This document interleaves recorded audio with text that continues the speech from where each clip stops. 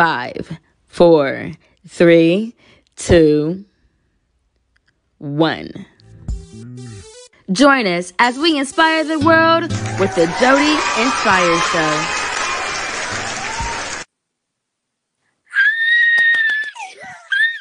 Hey, Judge Monica Hawkins. Hi, Jodi Ann. Hi, how are you today? I am doing wonderful. How are you? Good. Thank you so much for joining us today on the Jodi Inspire Show. Well, I want to thank you for having me. You are just a great activist and an advocate for people, and you do a lot of good for our community. And I just am more than thrilled and honored to be on your show. And I know when I first got started on the bench, you had asked me, could I do an interview? And I said yes, but COVID and everything else happened. So we finally got it done. But thank you, Jodi, for your tremendous support in this community and just being a voice for the people. I saw you last night on the news, and I was really proud of you. So Yeah. just continue to push on, my sister. Thank you. You too. So, please introduce yourself to everyone. Everyone already knows who you are, but introduce yourself and tell us a little bit about you and what inspired you to become a judge. Okay, well, for all of you who don't know me, my name is Judge Monica Hawkins, and I have been a judge on the domestic relations and juvenile court for, it's going on my third year, Jodi. Can you believe it? Whoa! Time It's been flies. 3 years. Time flies when you're having fun. Wow! Ain't that the truth? Yes. So I am one of two new judges. Judge Lachelle Stroud was the second when it was elected. That started the bench. They expanded the bench from 5 judges to 7 because of the administration and the uptick of cases that we're now, and our population has grown a lot. So I've been on the bench. It was a newly created seat. So no other judge replaced them. I started my own bench, and I pretty much started from scratch. I did inherit some cases from other judges, but pretty much that job I started from scratch, and me and my team have kind of developed our own method and courtroom policy and procedure and how we handle people, and we're up and running. So just to tell you a little bit about myself, I am a resident of Franklin County. I've been here lifelong. I was born to my mother, Father Thomas and Carol Hawkins. They got married early. They got divorced early. So it was me and my 2 brothers. It was raised by my mom on the south side of Columbus, Ohio. My dad still stayed very active in our lives. I went to Smith Road Elementary School. So for all my friends out there, Smith Road for life. Yeah, South side. We have a lifelong friendship, and my mom still lives over there. A lot of the parents of my friends still live out there, and we still go back for reunions. So I am Smith Road. I went to Southmore Junior High School because we had junior high school back then. It was 7th, 8th, and 9th. Again, South Side, and then they started busing, and then I went to Independence High School. So from there, I was blessed to meet people from different walks of life. I gained a lot of friendship and experiences out there. So after I graduated from Independence in 1983, I decided. I was 2. You were 2. Go ahead.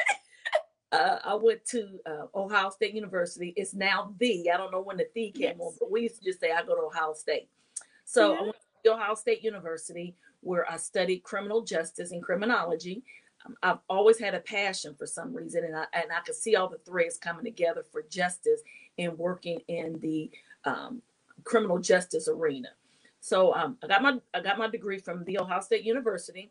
I also had a wonderful son, Deontay Johnson Jr. Born while I was a student. After I graduated from college, I started working for Franklin County Children's Services. Okay. Never heard about him. All I remember seeing when I was growing up was his sad face. They remember the little brown face with the boy with the 2 eyes and no mouth. And I used to always wonder what that was. So when I started working for him, I found that there was a whole world out there of children who were abused, neglect, dependent, even if it's just benign neglect and dealing with a gambit of problems involving poverty, lack of education, lack of resources, racism, drug addiction. That was when the proliferation of crack addiction had come into our society. So I worked with that families in harm's way and families in crisis for a little over 13 years. During that time, God renewed my path to go to law school. So I went to law school while I was working there, and then I became an attorney.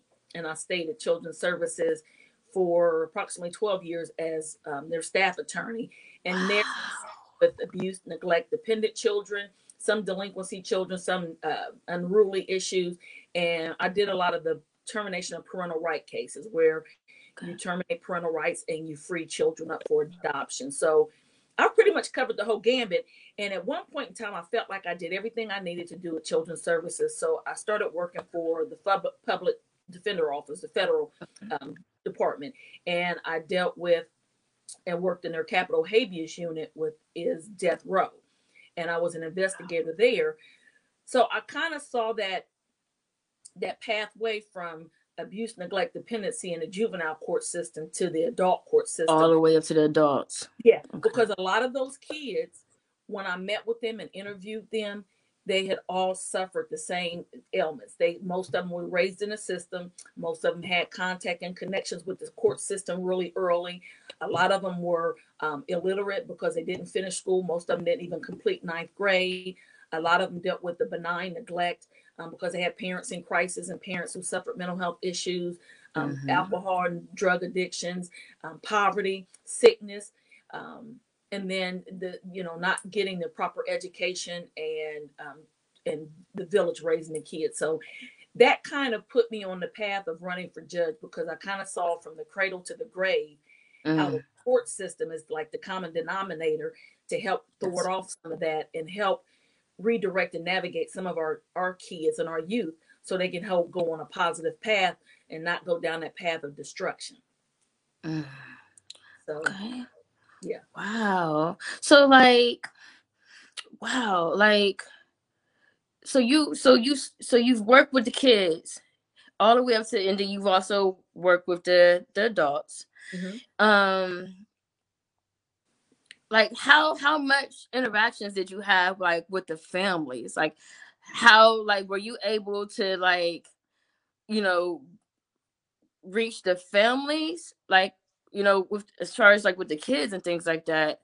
I know that a lot of people say everything it starts at home. It starts at home. Mm-hmm. So even if we kind of like my words are like real bad today. Mm-hmm. Even if we try to change the young person before it's too late, but they have to go back to that same environment, that same toxic environment. Like, how do we need to reach the parents? Oh, And definitely, definitely. So when I worked as a caseworker, it was a family approach, and you work with the whole family, and you try to okay, provide services, case management services to the family, to access them to resources to help minimize their problems and alleviate yes, problems. And you work with, getting them in drug and alcohol treatment, getting them mental health counseling, psychological evaluations, parenting classes, the whole gamut. yes, You're working with the whole family. Now, when okay, I worked as an investigator, unfortunately, I just worked with that one person that was on death row, and we were trying to overturn the death row and get them mandatory life. And the sad thing about it is when I met a lot of those kids who were on death row, I could still see the child in them. It's like they hadn't grown, and whatever age they committed that offense, they had them tried as adult. they They were still that mm, age. they still that age. Yeah, and the problem was most of them, they're not the same person. Most of them had remorse. Most of them were very contrite. It was just a barrage of things happening, like a perfect storm that led Mm, up to that incident. And and just to say, and I'm speaking beforehand, it takes a village to raise a child. That's an yes, old African proverb, and yes, it mm-hmm. starts at home. And I'm not judging anybody. I'm just speaking for myself. As a mom, I was head of the household. I monitored everything my son did. I Mm-hmm. monitored what he watched. I gave him structure. I made sure he was going to school. He was getting his education. I had him involved in activities. I monitored who he hung out with. He knew my house was my house. One, I didn't Okay, make him the man of the house. I think a lot of times people make that mistake. They're not the man of the house, they're children. right, And he knew that there were no closed doors policies, and that it was my house, and that meant I can go through any time, anything at any mm-hmm. time. I was able to check the cookies on the computer and monitor everything that he did. And I watched who he hung out with. If I didn't discern that it was a good friendship, I cut it off. I Okay. was a team mom. I picked up kids, dropped them off. He didn't just get to hang out places. He didn't just get to spend a night anywhere. And I just had tight reins on him. And Okay. I know he used to get so mad at me all the time because I work for children's services and say, Mom, I'm not a children's services kid. He didn't understand that God put parents in children's lives to raise them in the fear and the admonition of the Lord and give them the tools necessary to be successful adults. But unfortunately, we have a transgenerational problem because people have over time, due to neglect, abuse, um, substance abuse issues, criminal behavior, our children, I think, now are suffering the fruits of our actions. And now children don't have the stability, the discipline, the training, the protection, tools in place to be successful adults. And then also, they have access to adult things that they shouldn't have access to, but their mind is not capable of understanding and grasping the severity of what they're doing. That's exactly why we have a juvenile court system, because we have determined through research, through data, and through statistics that juveniles do not function like adults. They don't have the human capability. They don't have the psychological aptitude. They don't have the resources to cognitively understand the seriousness of the consequences. A lot of times kids think they're invincible. They don't understand the finality and the eternity of death. And they're kids. So the problem is we have a lot of kids who don't understand the seriousness of what's happening. And the juvenile court system was established first in 1899 in Chicago, Illinois, was the first enactment of a juvenile court system when they gave the courts jurisdiction over abused, neglect, dependent, and delinquent children under the age of 18. And the whole focus and goal of juvenile court system is on rehabilitation and not punishment. Okay. And stop labeling our kids as criminals and saying they're found guilty and sending them to prison and adjudicating them delinquents and trying to send a system of reform and rehabilitation to give them an opportunity to change their behavior to be productive as citizens in the United States. So is that what like the diversion programs that you guys have at right now currently? Is that kind of So what that is? that's kind of it's because so the court, since the first one was established by 1929, I think every state in the District of Columbia has some system of a juvenile court system. Okay. And there's a lot of precedent in the Supreme Court where they have relied on research and psychologists to say that kids are different. They're made up different. So, the problem is, and I think the tension is that we're always dealing and balancing social welfare versus social control. They're kids, they need help, and we need to provide it to them. But we also want to keep the community safe. So the juvenile court system has evolved a lot, and now they're trying to work at diversion as a means and a method to get the kids who are needlessly in the system because of poverty, because of race, can get out the system and get into programming to help them be rehabilitated and stay in a community, because that does so much better for them as adults as opposed to keeping them incarcerated or in the detention center. So can you like summarize the diversion, like what it is? Because some people aren't really familiar with it. So we have adopted the JDAI. It's the Juvenile Detention Alternative Initiative, and it's an initiative instituted by the state of Ohio. And what we try to do is our goal is to focus on rehabilitation and keeping our kids and trying to divert them out of that system. I mean, there's historical data that shows that a kid spending one night in a juvenile detention center can destroy their whole life and cause a ripple effect of problems that will impact them negatively for the rest of their lives. So as a society, we are responsible to try to keep kids as safe and as sane as possible and try to make sure they get the treatment in the direction that they can in order to be successful adults. And if they do commit some kind of crime, if it's appropriate, to give them a clean slate when they're 18. So we're trying to divert people out the system to keep them in society, because we know as a society, people do better when they're in the community and they're participating in the community and they're being disciplined and getting treatment and education in the community rather than being locked up. So when the judges decide not to lock the young people up, where do they go to? Where do they go back home? Do they go to the Buckeye Ranch? Like where did they go to once they're released? And that depends.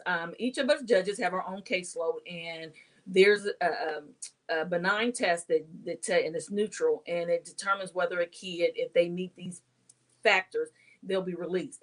There's a couple places they can be released to. They can be released to their parents or a custodian. They can be released into the custody of Children's Services, and Children's Services acts as their parents, and they can place them in various places like group homes, rehabilitation facilities, residential treatment facilities, and places like what's it called? I can't think of that. George Johnson. It's a facility in Illinois that's really successful.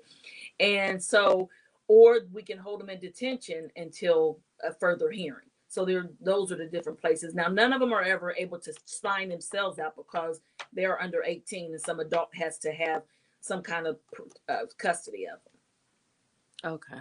So we don't So they just run around. They're supposed to go to either the parent, legal custodian, or Children's Services, or some child placement agency. okay. So I have okay. Did you do a police ride along before? I think I seen a Yes, picture of you. Okay. yes, I think yes. that is so important for our leaders to do a police ride along, so they get to see what it is like from a police officer's standpoint. One thing I've learned from my police officer friends, they say that when they arrest the young people, as soon as they arrest them, next thing you know, they're out before the ink is dry on a report. And that's I've gotten that for years from them. Like, it's they say how it's frustrating. And then also one situation that really stood out to me, which you don't have to talk directly about that one, but a young man that was arrested, at least he was arrested 4 times, like before February, the middle of this year, before the middle of like February. And the fifth time, his crime, he hit a older grandmother trying to steal her car. Older lady, I don't know if she was a grandmother or not, but she was an older lady. He was trying to steal her car, and he assaulted her and actually hit her. It was all over the news, so I'm pretty sure you've seen it. How does cases like that happen, to where is there like a glitch in the system thing that you guys are using, or how did it get out and then continue getting back in more trouble? All right. So there's no glitch in the system. Honestly, it's all the components working together, and every institution has their own role to play and their own responsibility and their own accountability. Here at the juvenile court system, when children come in, just like adults, they are presumed innocent until they're adjudicated delinquent. Just like as an adult, you're supposed to be presumed innocent until you're found guilty by your peers. In the juvenile system, they just are found that by a judge.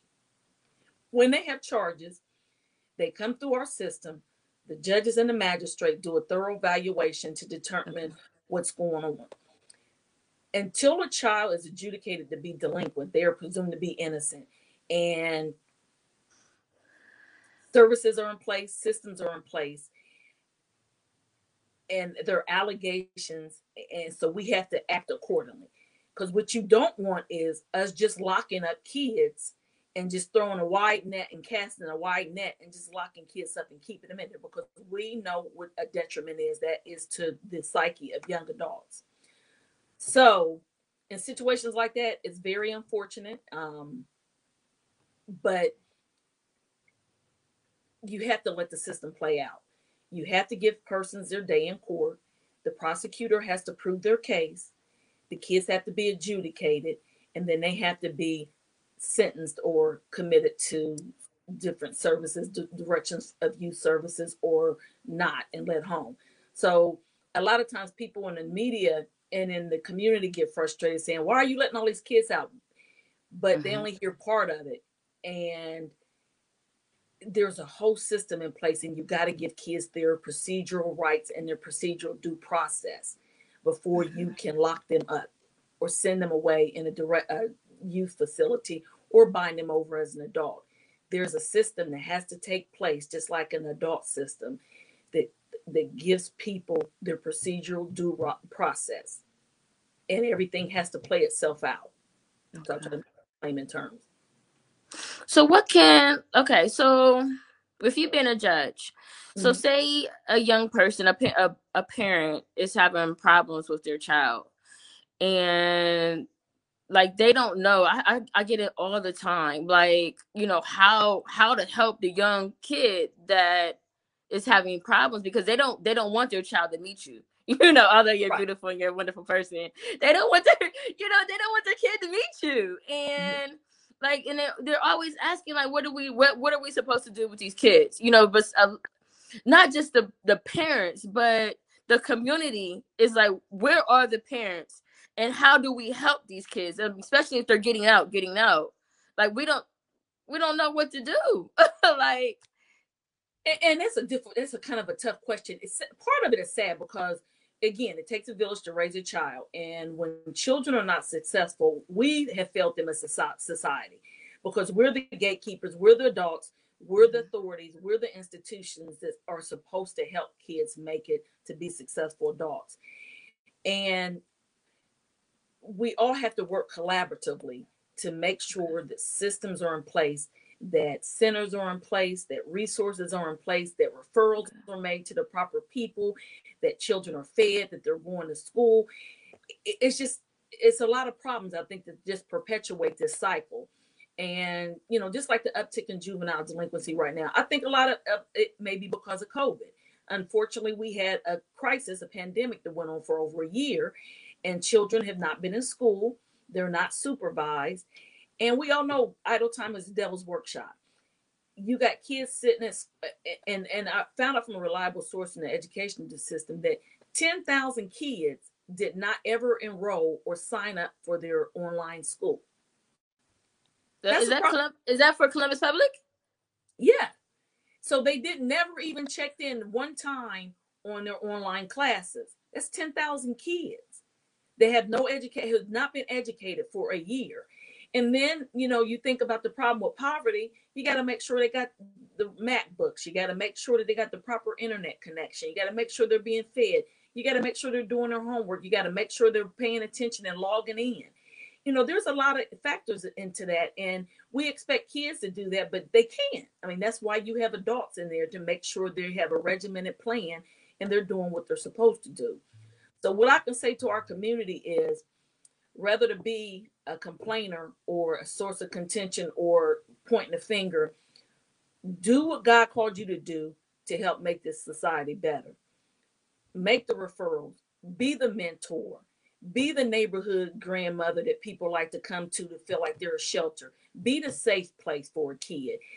Be a janitor at the school and talk to the kids and identify with kids, because a lot of them, they want family. Kids want discipline. That's how we're made, and we need it. And a lot of times, this criminal behavior or alleged criminal behavior, not criminal, I'm sorry, delinquent behavior and frolicking, is because they want some institution of family. Most of the gang initiations is because they want some sense of family and they want someone to care. And until you show them how much you care, they don't care how much you know. And a lot of times I think kids look at the system as totally against them. And we need to be solution oriented and not so much as always pointing a finger and saying these bad kids, those bad kids, and try to come up with a solution as a society, or we're going to be doomed, because it's never going to stop. Children are born, children are going to grow up. All the ills of society are going to be available to them. So we have to start making programming available, resources available, community houses available, safe houses, recreation centers. I remember when I was a kid, there was recreation centers. Kids had all summer long to go to recreation centers. Mm-hmm. And when parents had to work, they had crafts, they had guidance, they had activities, they had lunches, they had games. You basically, it was like a latchkey program over the summer. We had access to swimming pools. You can go swimming all summer. There was always something for us to do to keep us in there's involved and engaged. And there was always somebody in our community that cared enough to reach out to kids, to talk to kids, to try to keep them on the straight and narrow. And they had a lot of respect, and they didn't do anything to those people. Even now, where I live at now, the kids love me. They come to me, Miss Monica. They know, I'll give them candy. I said, I better not see one Tootsie Roll paper on this street, and y'all pick up your pop cans. I don't That's have, right. and they know they're very respectful, they're very mannerable, but they know they can come here. This is a safe place. So we have to start getting back to the basics. I get back to the basics. Just being there for people, being there for kids, loving them unconditionally, trying to give them the discipline and the love and the education they need, and the structure that they need, and help divert them away from a bad path. Like I was telling you earlier that, as a child, I was the first to go to college in my family. Ohio State University. I graduated from O State. I'm a Buckeye. Yay. Yay. And I wasn't raised around doctors and lawyers and judges and police. Well, what? Let me take that back.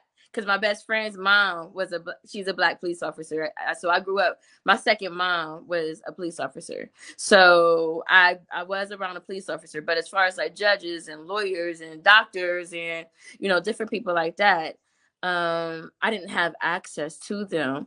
And I know a lot of the different things that's going on right now with these young folks is that I feel like they're getting bad messages from the music, from their peers, from the internet, um different things like that. Like how can we what's the word I'm looking for, Miss Okay. How do we introduce the children to things than other careers other than like rapping and singing and dancing and sports, and how do we introduce them to different fields and things? Through exposure and connections. And that's why I told you, whatever I can do in the community to educate them, because a lot of times I was like you. I was the first person in my family to graduate from college. My family was intimidated with that system, and I didn't have a host of role models. I mean, I had a wonderful group of people, but when I say judges, attorneys, doctors, those weren't in my immediate circle. And it was exposure. People need to take a child and develop them and expose them to different avenues and different accesses and different things, and just making ourselves available so kids can see I can be that. As Black people, we haven't seen that. And this is just now starting to come out where we're able to see movies that reflect us in a positive light. Yes, yes. That look like us. Um, Clothes that are ethnic, for us. And so kids can see, because when I grew up, I mean, every Black show that I watched was negative, even though I thought it was positive. Good time. It's empty nest. The dad was never working, and the family was on welfare. They lived in the projects. Everybody always met the stereotypical role. And now we're starting to see cases and see shows of substance, and we're starting to see the Ava DuVernays and see people who can produce and direct, the Spike Lees, and we're starting to see people that look like us, of our ancestry, that are doing phenomenal things. So I think the more exposure that kids have, and the more they're able to touch those in those neighborhoods, to say it's not just television. We got Black judges here in Franklin County that care about us. We got Black doctors. Dr. Roberts is a Black African American woman, and she's the commissioner of the health department. Us as leaders being accessible so kids can see there's people that look like me, that talk like me, that think like me, that have achieved success or significance. Yes. And I can do the same thing. It's just making ourselves, and that's what I try to do as a leader, humanize myself as a judge. Yes. I have a role, and I have respect, but I want people to know the human part, that I am a person, I'm a human being, I'm not perfect. I'm here. God put me on this path and this purpose, and I really believe I'm supposed to be here, but it's not for me.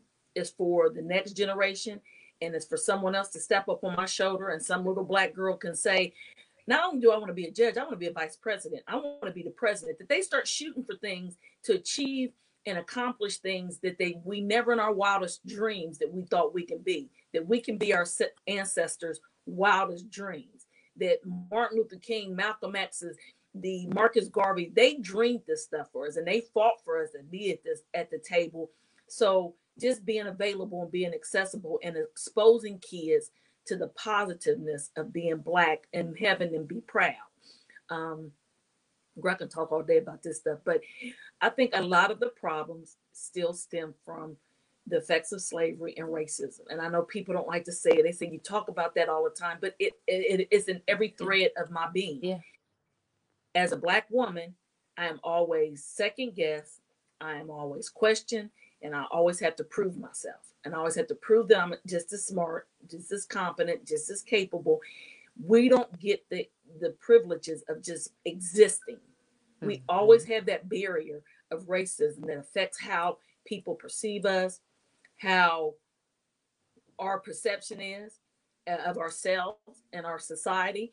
You know, it's such a deep problem, and it all stems to racism and poverty. If you're a Black girl and you never see any positive Black woman, you never think a Black woman is beautiful, and all you see is long silky hair and very, very light, and small lips, small features, and all they ever tell you is that you're ugly, you'll never be anything, you guys are those are negative messages. And that kid grows up to have no self-esteem, no self-worth. And that's what we're dealing with a lot of our juveniles. I mean, they're saying they're criminals and can't be rehabilitated, but they're just masking what they see as an adult. We become violent as a society. And a lot of times we've told these kids, you'll amount to nothing, you'll be nothing. They don't go to school, they don't get reaffirmed, they don't get any positive accolades, they don't get any positive messaging. And they have no self-worth, they have no value of their life, so they're not going to value anybody else's life, and they have no sense of purpose, and they have hopelessness. So you have all that, and then they're children, and that's going to cause a problem. When they have no value and no worth, and you're hopeless, you don't take the means and method that all the rest of us will to deal with issues. You're going to resort to negative behavior. So as a society, and it's Black people and it's white people who are allies with us and understand that this is a struggle and this is life and this is ingrained in our society and is a part of our DNA, that Blacks have never been considered equal. And we have to continue to have voting rights reenacted, re-legislated. I mean, we're waiting on it to be signed. And the Emmett Till anti-lynching law still hasn't been passed. So we're still fighting to be treated like human beings. Human beings. And you're telling these kids, you're sending them mixed messages. And to be poor and Black, I'm sure it's got to be a horrible experience to be poor and Black and not educated and not have any hope that you're going to be able to engage in what our society believes is success: a job, a house, a car, and a family. The hierarchy of needs not even got them to that level. They got to have their basic needs met before we even expect them to act like responsible kids and be accountable and be respectful and be loving and be kind. We got to emulate that stuff, and we got to develop them in it before they come to that point that they're hardened and you're not able to penetrate and touch them. Just as a judge, every one of my juveniles that come in there, I speak to them. Everyone that comes in, before they come in my courtroom, I go back to that holding cell and say, hey, how are you doing? What's going on? Are you okay? Have you been doing what they told you to do? Even when my cases are continued, a lot of times, I go and just